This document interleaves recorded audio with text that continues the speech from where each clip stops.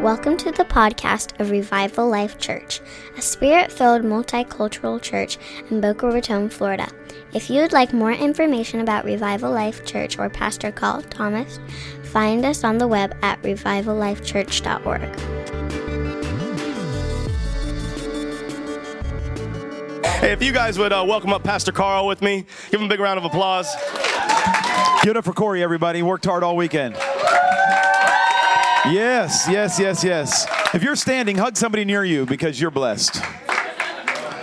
Tell somebody you picked the right church. You are smart and beautiful. Tell them you're smart and beautiful. You are smart and beautiful. You're beautiful. And you are beautiful and smart. What? Thank you. Me too. Good morning. Good morning. So we're going to, we're not ready for you, Olivia. We're going to receive an offering here. She's all ready to get up, but I'm not ready. We're going to receive an offering for the Muses, so I'm going to give you a second to get that together, and let me share a scripture. In 1 Corinthians 16, Paul writes to the church at Corinth, says, "Now concerning the collection for the saints, as I directed the churches of Galatia, so do you also. On the first day of every week, each one of you is to put aside..." You let him be as loud as he wants to be. That's fine. Olivia, he can be as loud as he wants. Okay. On the first day of every week, each one of you is to put aside and save as he may prosper, so that no collection may be made when I come. When I arrive, whomever you approve, I will send them with letters to carry your gift to Jerusalem. And if it is fitting for me to go also, they can go with me. Okay, so basically Jerusalem was going through some hard times. Anybody know, like Jesus prophesied it to the churches? Hard times are coming, right? He was in Jerusalem saying bad times are coming. And he didn't just say a couple thousand years from now, he's talking to people. Amen? Bad times are coming. And Jesus, being a very accurate prophet, was correct that bad times came. When he prophesied, he never had to say, I feel like he just knew. He was on with his words. Amen? None of them fell to the ground void. Amen? He didn't have to retract any. He didn't say, I'm just learning. His words were on. Amen? His words were on. Right? And so according with his very word as it stands, bad times came to Jerusalem. So they began collections for the churches. Paul wrote to the churches and said, you need to put aside some money to send it to the churches who are hurting. He didn't say if you feel like it might be a good idea. And he didn't say, and I'll make you rich. He said, this is what you need to do because you're a believer. Amen. Right? And so, and he talks about the different churches. He told it, and he said, I don't even want to don't make me do this when I get there. Have it ready, right? Have the money ready. And if those people want to go with me to take it or not, they can just go. And so we're collecting an offering for Kaleo this morning. I know these folks, and they don't have any money. They don't have any money. They're rich in heaven. They don't have any money. I know a lot of organizations. I was talking with them, and it's pretty funny. I'm not going to talk long, I promise. A lot of organizations will do missions as fundraisers because you go, you take pictures of poor Africans, and you come back and you raise money, and that's what funds their American ministry by going overseas. They don't have an American ministry. They just have overseas with poor people, right? And so I want you to just sow in today. We're going to receive it. Ushers, if you'll come forward, make your check out to Revival Life Church, and it's all going to them. We're not taking a cut of it. We even eat the PayPal fees. If you're giving online, make sure you put special offering in the PayPal in the instructions. And if you're not sure if this is for you, just say, Jesus, should I follow this scripture and give to people in need? Just ask Jesus. Just ask him, and he might say, no, you really need your nails done again this week. He may say that. He may say it. I don't know. I don't speak for the Lord. I don't speak for the Lord. So you may want to just ask him, should I give? Do you want me to store up my treasure on earth, Lord? Or, if you need a cash offering envelope, raise your hand and usher will bring you one. And again, on your envelope, if you'll write special offering or Mexico or the Muses or broke missionaries, whatever you want to put on there, and we'll make sure that it gets there. Are you ready? Hold your offering nice and tight. Father, we love you. We thank you that you will multiply this. I thank you that you do good things with this money, and we pray over our offering that it does something for us. But Lord, on this one, we're asking that it multiplies for them. Lord, that it multiplies souls, it multiplies healings, it multiplies salvations. In Jesus' name. Everybody said? Amen. Amen. Now, hey, pass the buckets if you would, ushers. Josh is I have to be very careful how I say this because there's some. I hate when people say there's private stuff happening I can't talk to you about, but there's private stuff happening I can't talk to you about.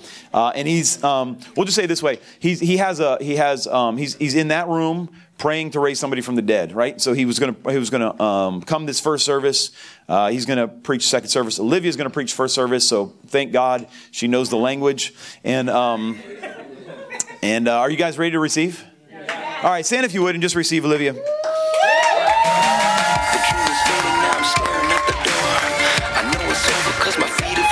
Stay standing if you would, and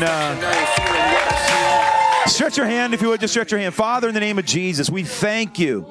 We thank you for your anointing. We thank you for the truth of God's word. Father, we thank you that you are faithful. So, Father, I pray in the name of Jesus that you wouldn't come with a word, you would come with the word for our house today. I pray that you would awaken hearts and you would move in powerful ways. In Jesus' name, and everybody said, amen. Give it up if you would for Olivia Muse. Good morning, everybody. Am I at a good volume? Okay. All right. Surprise.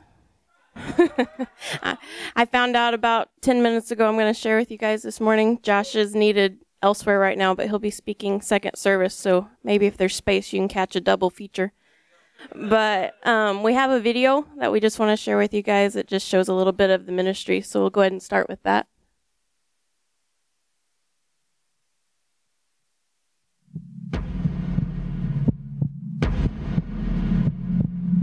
The Spirit of the Lord God is upon me, because the Lord hath anointed me to preach good tidings unto the meek. He hath sent me to bind up the brokenhearted, to proclaim liberty to the captives, and the opening of the prison to them that are bound.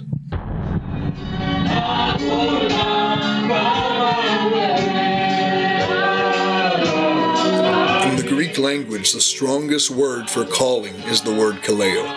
It is more than just a call.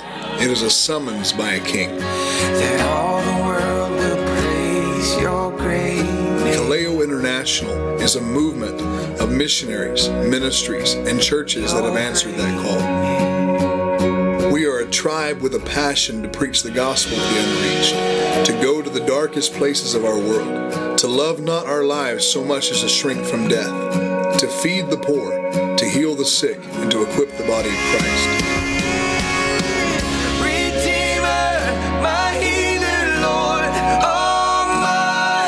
See individuals, communities, regions, and nations transformed by the love of Jesus. If you've never confessed Jesus as your Lord and Savior, raise your hand. At Kaleo, we have heard the summons of our King, and we are willing to go no matter what the price.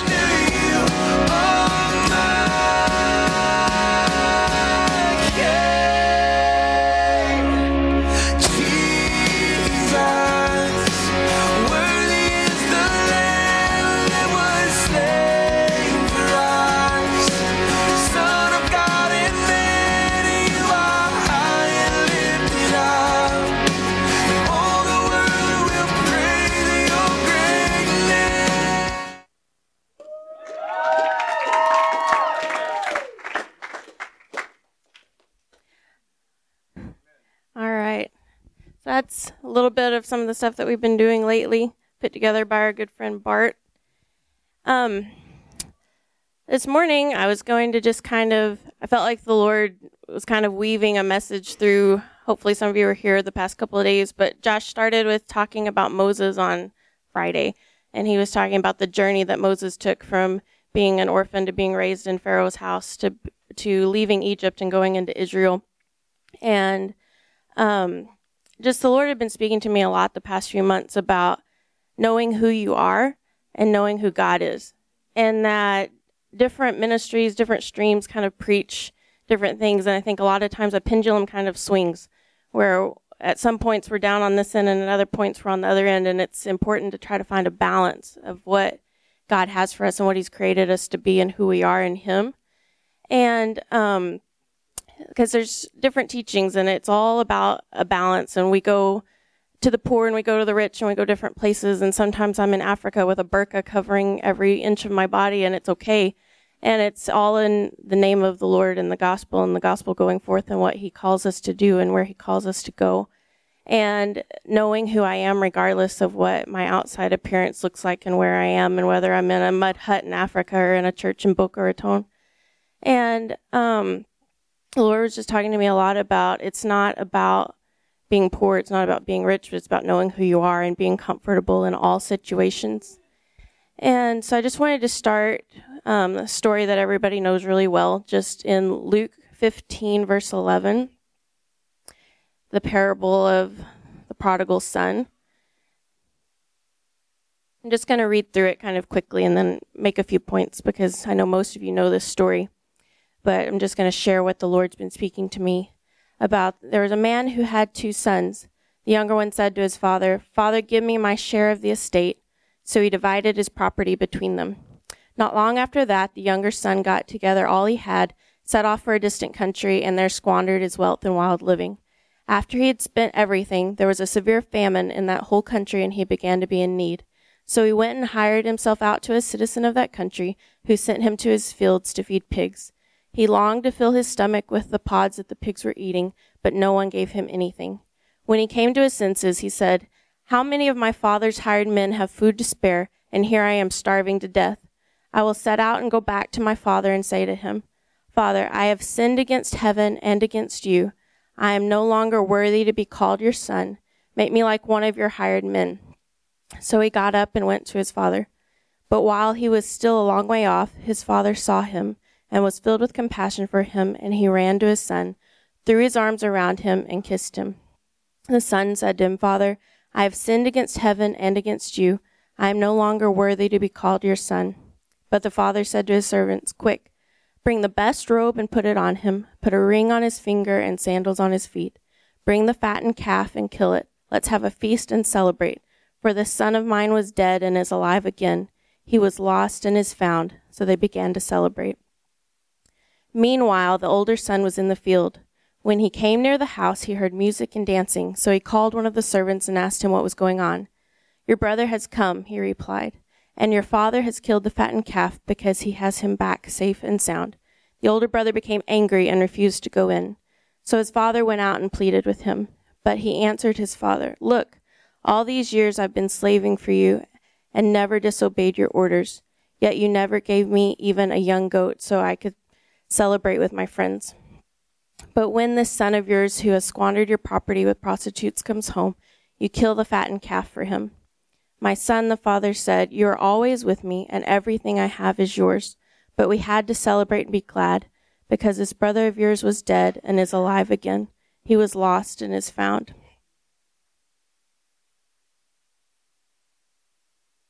Now, a lot of times we read this scripture and we hear it preached, and the main point is about the son that was lost and comes home. But there's 2 sons here, and there's an identity crisis amongst them. And it's talking about the first son who comes to his father and says, "Give me my half." He didn't understand that everything that the father had was his. He had an inheritance of everything, but he settled for half.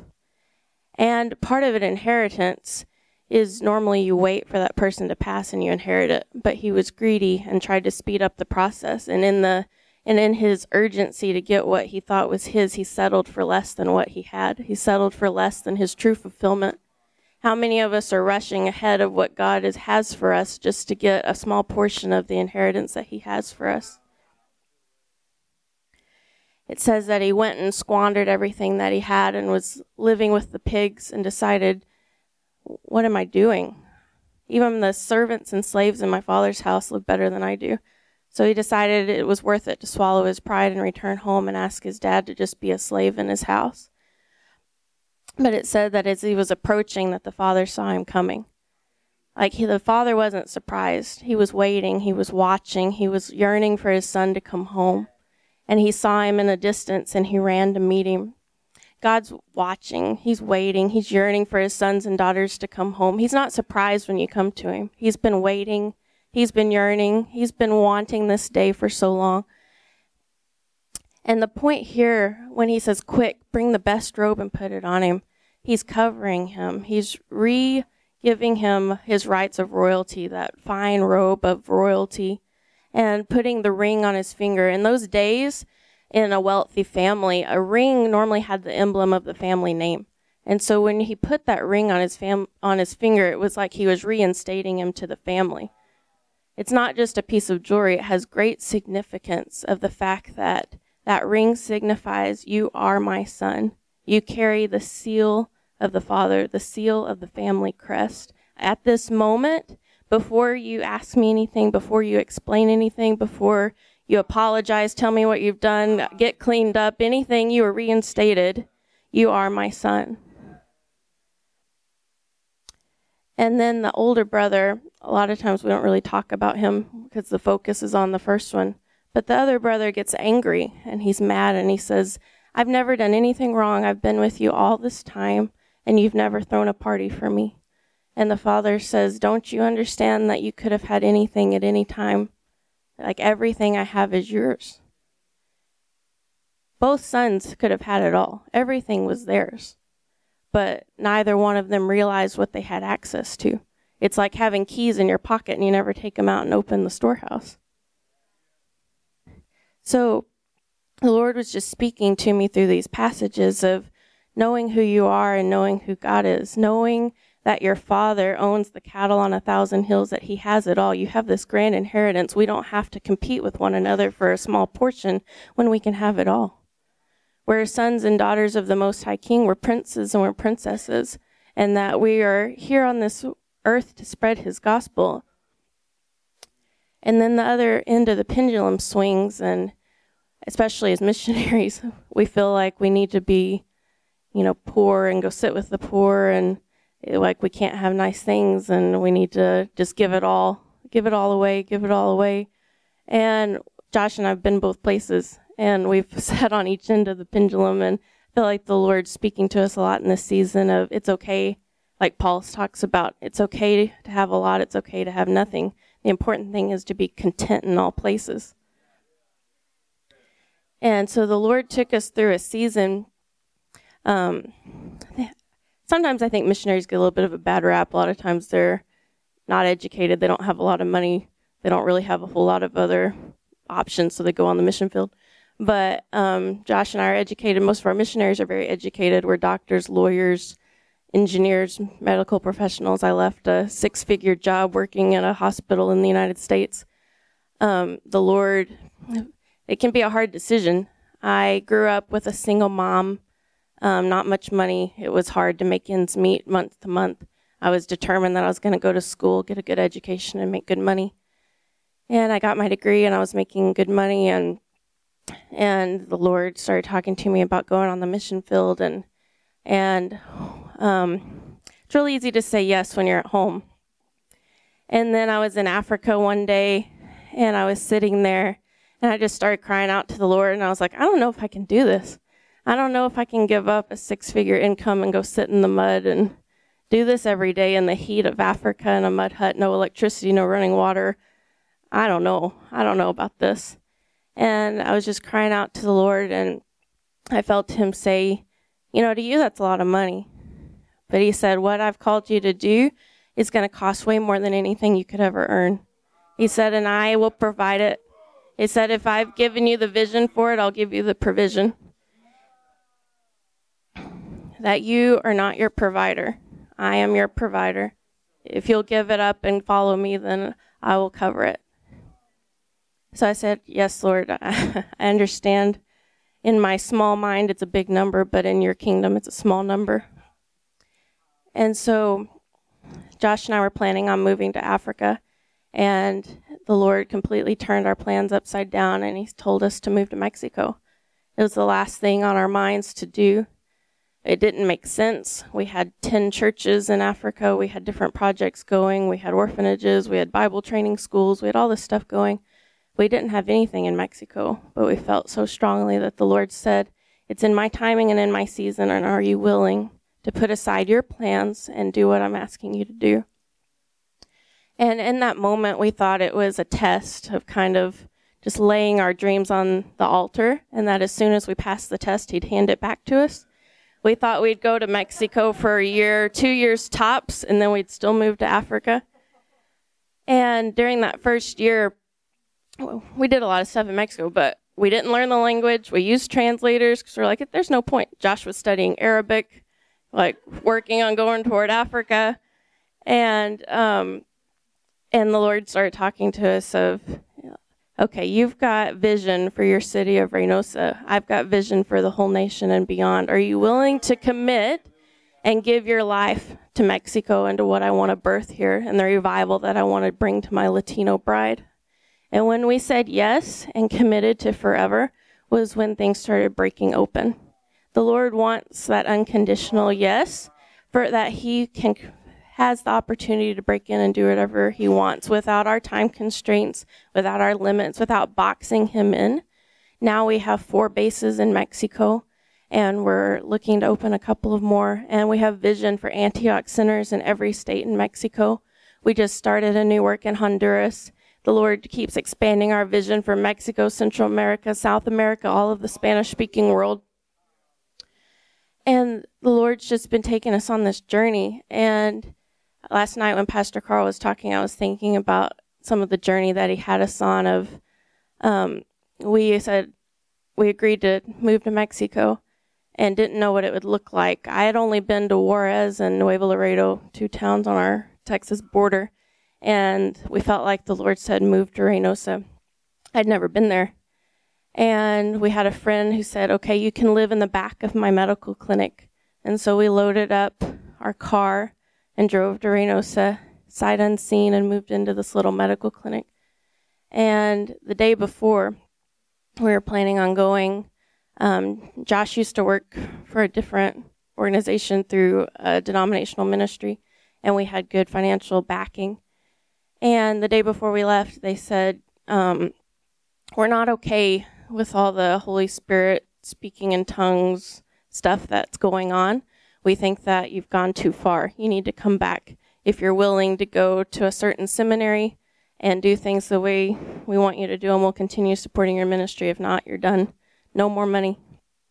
And so, of course, it's no decision. Like, you've got to do what you feel like is right and what the Lord has you doing. And so we said, thank you for the years that you've supported us. We bless you. We love you, but we've got to do what we feel like the Lord's telling us to do.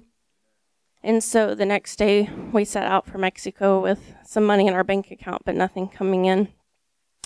And again, I was like, okay, this isn't a problem. We're moving to the border. Like we live in Mexico, but we're not far from the United States. So it's like, I can solve this. I'll just get a job in Texas and I'll work and support the ministry, and Josh will do what needs to be done. And the Lord rebuked me, and He said, I have called the 2 of you into ministry. I have called the 2 of you to go to Mexico. I've called the 2 of you to minister there and to do what I've asked you to do. You are not the provider. I am the provider. And so I had to submit to the Lord in that season, and He taught us so much of money coming from the most random sources and supplies coming out of nowhere. And when we thought we had nothing left, it would come through. We were asked to go staff the harvest school in Mozambique that summer, which costs about $5,000 for the 2 of us to go and do that. And when we were asked, we had $300 in our bank account and nothing coming in. But we felt like we were supposed to go, so we said yes in faith that we would go and we would staff the school. And it was getting closer and closer to time to go, and we still had $300 in our bank account. And one of the pastors in Mexico, they were like, you can't just leave for 3 months without doing some big event before you go. You need to do a big pastors conference and invite all the pastors in the city and do this big conference so that there'll be momentum so that when you go, you can come back and things won't have fizzled out while you're gone. And we were like, we can't do a pastors conference. We can't even buy our flights to Africa. And so we were like, oh, sure, brother, we'll do a pastors conference. Not a problem. And so you have to, in Mexico, you feed everybody when you have a conference. That's what you do. So we've got to provide breakfast and lunch for 100, 200 pastors. We need to invite a guest speaker. Okay, we need about $1,000 to do a 3-day conference. and we have 300. And so we invite the guest speaker. We use the money that we have to reserve the building and to put a down payment on the food. We just believing that by the end of the conference, we'll have the money that we need to pay everything. And so the guest speaker arrives, and she said, I was telling one of my friends at church that I was coming down to Mexico and I was going to do a conference. And she said, oh, I want to pay for the conference. We haven't said what the conference is going to cost. And so she said, she handed me this envelope. I don't know what's in it, but here you go. Hopefully it'll help. We open the envelope. There's exactly $1,000 in the envelope to cover the conference. So first one, we pay all of our bills. We're able to leave Mexico without running away on all of our debt. And so we start driving toward Dallas because that's where you fly out of. But we still don't have tickets. We still have our $300. And we're driving, and our church secretary, who also handled our finances, but the church secretary calls us, and he is like, hey, how's it going, blah, blah. He was like, I just wanted to let you know that you just received an anonymous donation for $5,000. So at that moment, we were able to buy our tickets, go visit our families, get on the plane, go to Africa for the summer.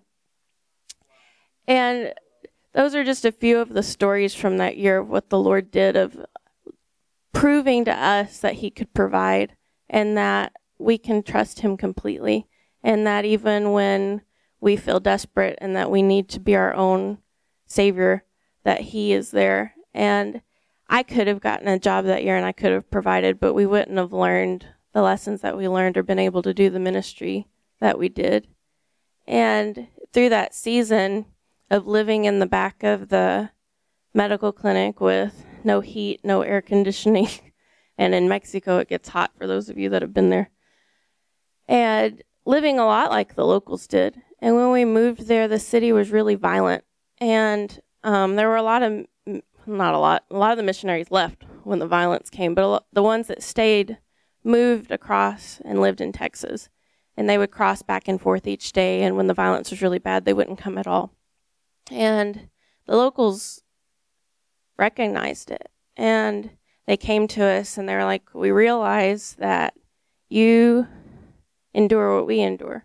You're hot when we're hot. You're scared when we're scared. You hear the bullets at night just like we do. The streets are blocked by burning buses, and you see it. And the Lord just gave us such a season of learning what the people go through and gaining favor with the people. They trust us completely, and they believe that we really have a heart for them and that we really are there for them.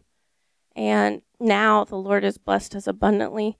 We have a beautiful house, and we were able to move from a tiny little, 400, 500 square foot place into a beautiful 4-bedroom house. And it's just amazing what the Lord's done. And the locals see it as a blessing, not that we're Americans that came in with money, but that we came from where they were at and that the Lord blessed us.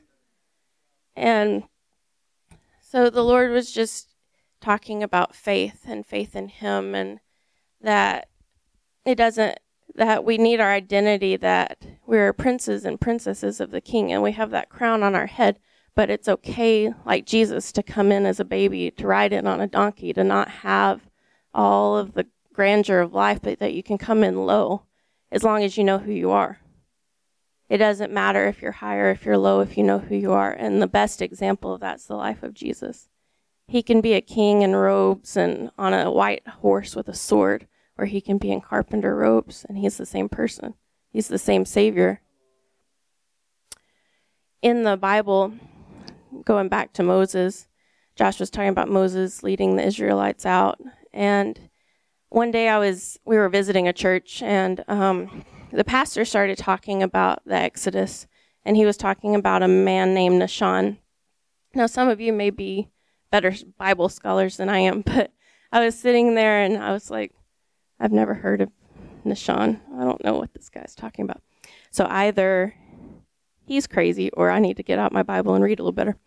And so I started reading, and I'm reading, and I'm reading. And in my Bible, I can't find the name. So I have to get out my Strongs and all my different concordances. And I've got my, like, every book and reference and internet and everything that I can to find out what's going on. And I started digging into this story and reading and seeing what the pastor was talking about. And it talks about Moses and the Israelites and the Exodus. And in the Hebrew Bible, it talks about this man, Nahshon, that was, he was the brother-in-law of Aaron. And it talks about how Moses, they come to the Red Sea, and all the Israelites are grumbling and complaining, and they just want to go back to Egypt, where at least there was some food, and you brought us out here to die, and this is awful, and Pharaoh and the chariots, and everybody's coming, and we're here at the sea, and we're all going to die, and grumble, grumble, grumble, grumble, complain, complain, complain. And there's this one man, Nahshon, that the Bible talks about. And it talks about while all the Israelites were complaining and grumbling, and Moses, why have you done this to us? And you're going to just let us die, and this is awful. And Moses is trying to trust God to part the sea and that everything will be okay. And it talks about Nahshon and the faith that he had, and that he chose to start walking into the water. And that is an act of faith. He started stepping in when he didn't see anything that would give him faith. The waters hadn't started to part. Nothing had changed. It's still a raging sea. There's still the chariots behind them. It's still a desperate situation. And he starts stepping forward. And he goes into his ankles. And he goes into his knees. And he keeps going in faith that his God won't disappoint him, that his God won't fail him, and that he goes in until he is up to his head in the water, and then the waters part. How many of us have faith like that? Faith that God will provide, that he will provide the way, that we can step out into waters that cover our heads because we know that he's going to save us.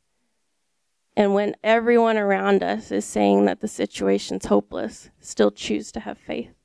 Still choose to be the one that chose to step out, that chose to step into the waters. And the Lord was just talking to me in that passage of not paying attention to what's going on around you, not paying attention to the storms of this life and storms of the world, and even when things look hopeless, that if you choose to step out, he'll meet you where you're at. He's not going to let you fail if he's called you to do something. And too often we're worried about success and failure, and what if this doesn't work, and what if it doesn't work? It's okay. But choosing to hear him and listen to what he has for you, and if you know that you've heard the Lord, step out. If you really believe that you can hear the Lord and that the Lord speaks to you, then why not do what he says to do? Why are we stopped by circumstances and our friends and our family and the money in our bank accounts when he's told us to do something? If you really believe that he's told you, he'll provide.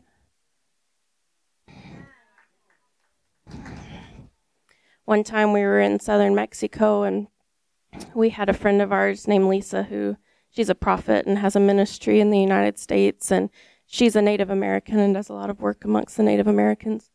And she does a lot of deliverance and teaching and trains college-age students, and she comes down and does ministry with us sometimes. And we do a lot of deliverance ministry in Mexico, and Josh and I do a lot of deliverance ministry.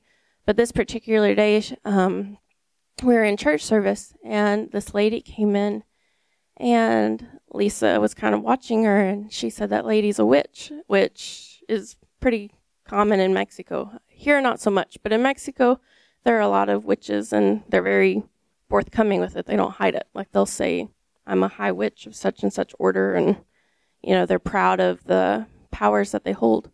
And this lady came in, and Lisa could tell. She said that lady's a witch, and she's been sent here to disrupt the service. And so she was in the back of the room doing what she does, and Josh was up front preaching and having the church service. And after the service was over, Josh had done an altar call, and the lady actually came forward, and kind of a little bit of story of like the sorcerer. She wanted the greater power. She saw what we were able to do compared to what she was able to do, and she wanted our power. And so she came forward to be saved. And Lisa started talking to her, and she was saying, you know, basically it doesn't work that way. You're like, you all or nothing. You can't just use salvation and the Holy Spirit to add to your black magic. Like, you have to repent and turn from your ways and really, really, truly want the Lord and really want salvation, because we're not going to play with what's going on here today. And so they started talking, and the lady was like, no, I really want to be saved. And so Lisa's ministering to her and starts praying for her. And while she's praying, the lady starts manifesting, and she starts kind of slithering like a snake, and different stuff starts happening. And Lisa's praying, and the lady, she spitting and snarling, different stuff's happening. And then she starts saying, do you know who I am?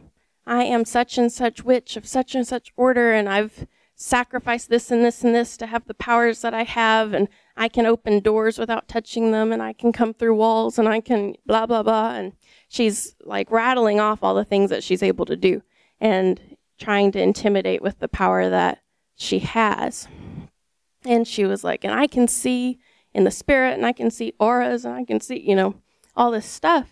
And Lisa's just kind of listening to her, and then she looks at her, and I'm kind of like, what's she going to do? What's she going to say? Like, I've never done this. I don't know. So I'm just kind of watching, like shakara, but like I'll pray over here. And like, I'm glad she's doing this, not me. She's got more experience than I do. And I'm watching. And so the lady keeps going, and Lisa's like, she's like, all right. She was like, I know you can see in the spirit. I can see in the spirit. She said, I want you to look at me. I want you to look at me.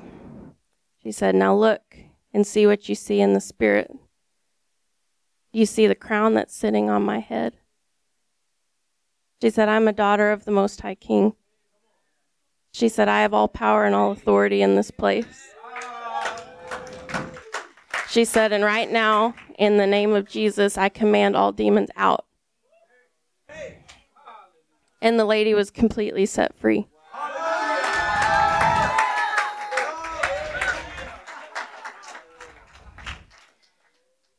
But in that moment, I realized we're all walking through life with the crown on our head. We can't see it, but it's there, and the demons can see it. But we don't act like there's a crown on our head. We get intimidated and we get scared, and we may be walking down the street and we see something that scares us and we go this other way. And what are we intimidated by? We walk through our streets and we pray and we go and we do, and there's gunfights every day, and it's okay because we feel like the Lord's told us to be there. And if we're in the perfect will of the Lord, then we're in the safest place that we can be. And we believe with everything in us that the Lord has spoken to us about what we are to do, and he's given us plans, and he's given us vision, and he's given us a future, and that the enemy can't take us out because we have a destiny and we have a job to do. And that someday if the Lord asks us to lay down our lives, that's okay, but not until that point. The enemy's not going to take us out. We're not going to be murdered. There's a difference between being murdered and being martyred.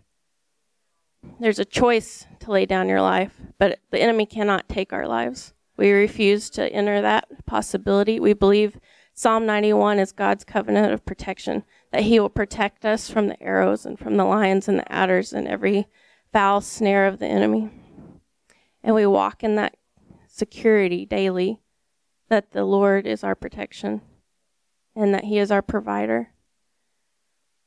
Josh had a vision when we were at Harvest School, and he had this vision one day during worship, and he was laying there, and he was all of a sudden taken up into this vision where he was a little kid, and there were a bunch of little kids around him, and Jesus walked in, and he was dressed in his brown carpenter's robe, and he started reaching out his hand and picking up kids. And as he would pick them up, they would start running and playing and laughing and just having a good time as children, playing like they do on the other side of that wall. And they're just having a good time with Jesus, and they're laughing and they're having fun. And then out of that vision, he was like pulled out of that with the kids and playing and laughing. And he was put over in the enemy's camp. And he saw all around him darkness, and he saw the demons, and he saw. And he was sitting there, and they were all shaking, and they were trembling. And he was like, what's going on? Why are they look like they're in fear. And then he looked to see what they were looking at. And in the vision, he saw Jesus transform. And he was no longer the carpenter in brown robes, but he was in the white robe, shining light, with the piercing eyes, on the white horse with a sword in his hand. And the children transformed from children to warriors. And they were soldiers, and it was an army with the king riding into battle. And the laughter shifted from laughter to a war cry that shook the enemy's camp. And he saw that we get to experience Jesus as children and to laugh and have fun with our King. And while we're worshiping and praising and dancing and being with Jesus, the enemy sees the war cry.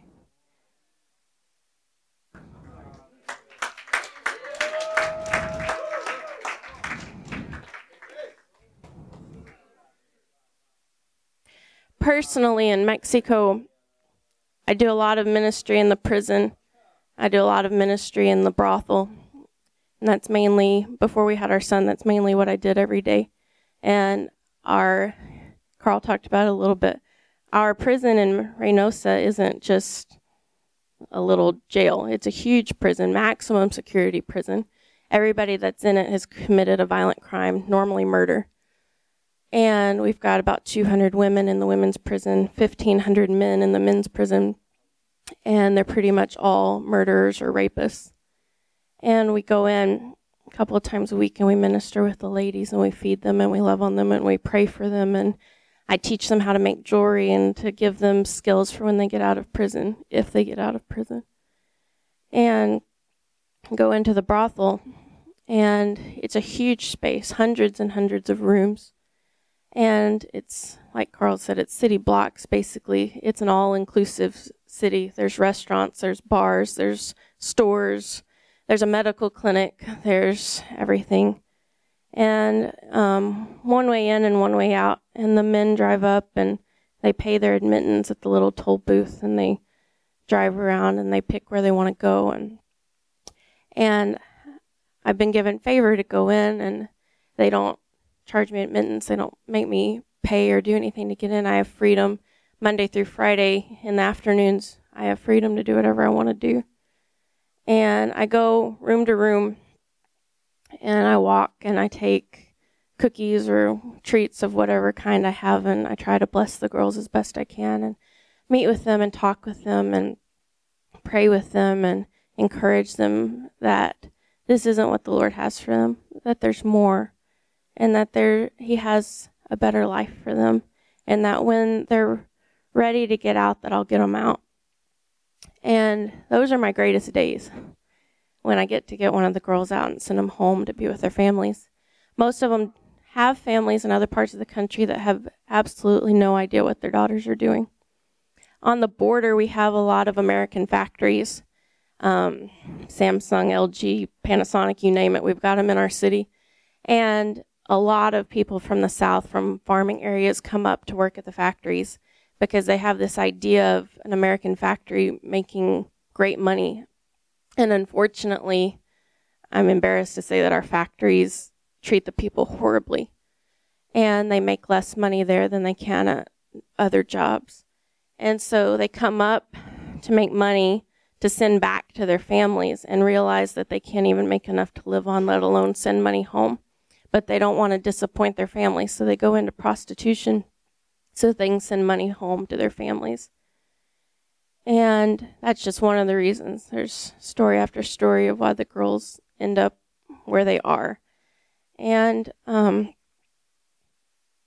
we meet with them and pray for them, and normally the most often the thing they want prayer for is for their kids. They're all doing what they're doing for their kids, to feed them and to clothe them and to take care of them as best they can. So we go in there and we pray and we meet with them and we feed them and we do everything that we can to love on them and to prove to them that Jesus loves them too and that He wants an encounter with them. And I took a mission team in there with me one time, and we were going around, and one of the girls got really upset and really angry and just started crying in the middle of the brothel. And she looked at me and she said, "What we're doing's wrong." And I thought she was upset by what she was seeing, because a lot of people get a little shook up. It's not a beautiful place. And she said, "What we're doing's wrong. What you're doing's wrong." She said, "Jesus is our King. He's our Lord. He's pure and holy. You can't bring him to a place like this. It's wrong." And I said, I come here to meet Jesus. He was here before I ever set foot in this place. He loves these girls more than I ever can, and he wants them free more than I do. I'm just part of his plan to help get these girls out. And I said, I come here to meet him. I feel the Lord more strongly in this place than I do anywhere else. And I feel like he's given me this place, and he's given me authority in this place. And I'm not scared of the cartel or the pimps, because when I walk in and I put my feet in this brothel, I own it. It's my place. He's given me authority in this place. I have that crown on my head. I step in and I own it. So just right now, I just want to ask the worship team to come up and the ministry team, and just, if you want to ask the Lord what he has for you, and to ask the Lord to increase your faith and increase your courage, and that you can be that Nishan in your community and step out and do what he's asked you to do, to step out in faith, to trust him for his provision, that you're not your own savior, to cry out for him, cry out for what he has for you. Ask him to speak to you this morning. The altars are open. Amen.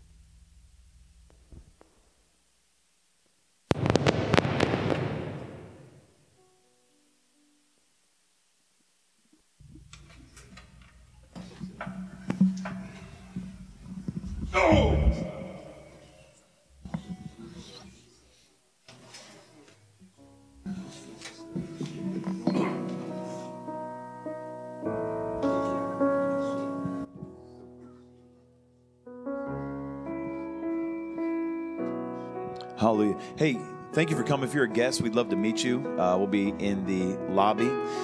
If you want more information about Kaleo Ministries, they have some handouts in the lobby. If you hang out, you can meet Josh and Olivia. And I just really felt during the meeting, maybe you're a person of means, and you want to partner with a specific project. Like you have no problem giving, and you could just give, but they have projects you could give to.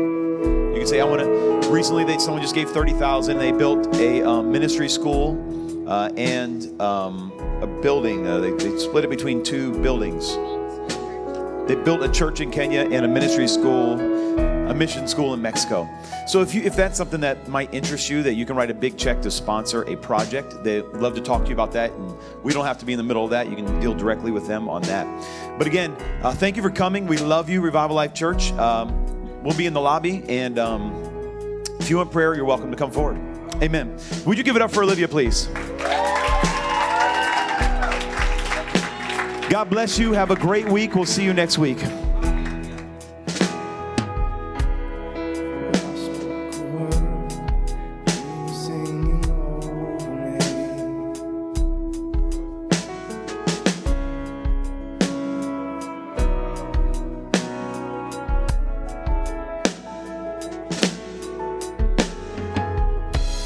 No shadow you won't light up, mountain you won't climb up, coming after me. There's no wall you won't kick down, lie you won't tear down, coming after me. There's no shadow you won't light up, mountain you won't climb up, coming after me. There's no wall you won't kick down, lie you won't tear down, coming after me. Oh, the overwhelming, never-ending, reckless love of God. Oh, it chases me down, fights till I'm found, leaves the night. Never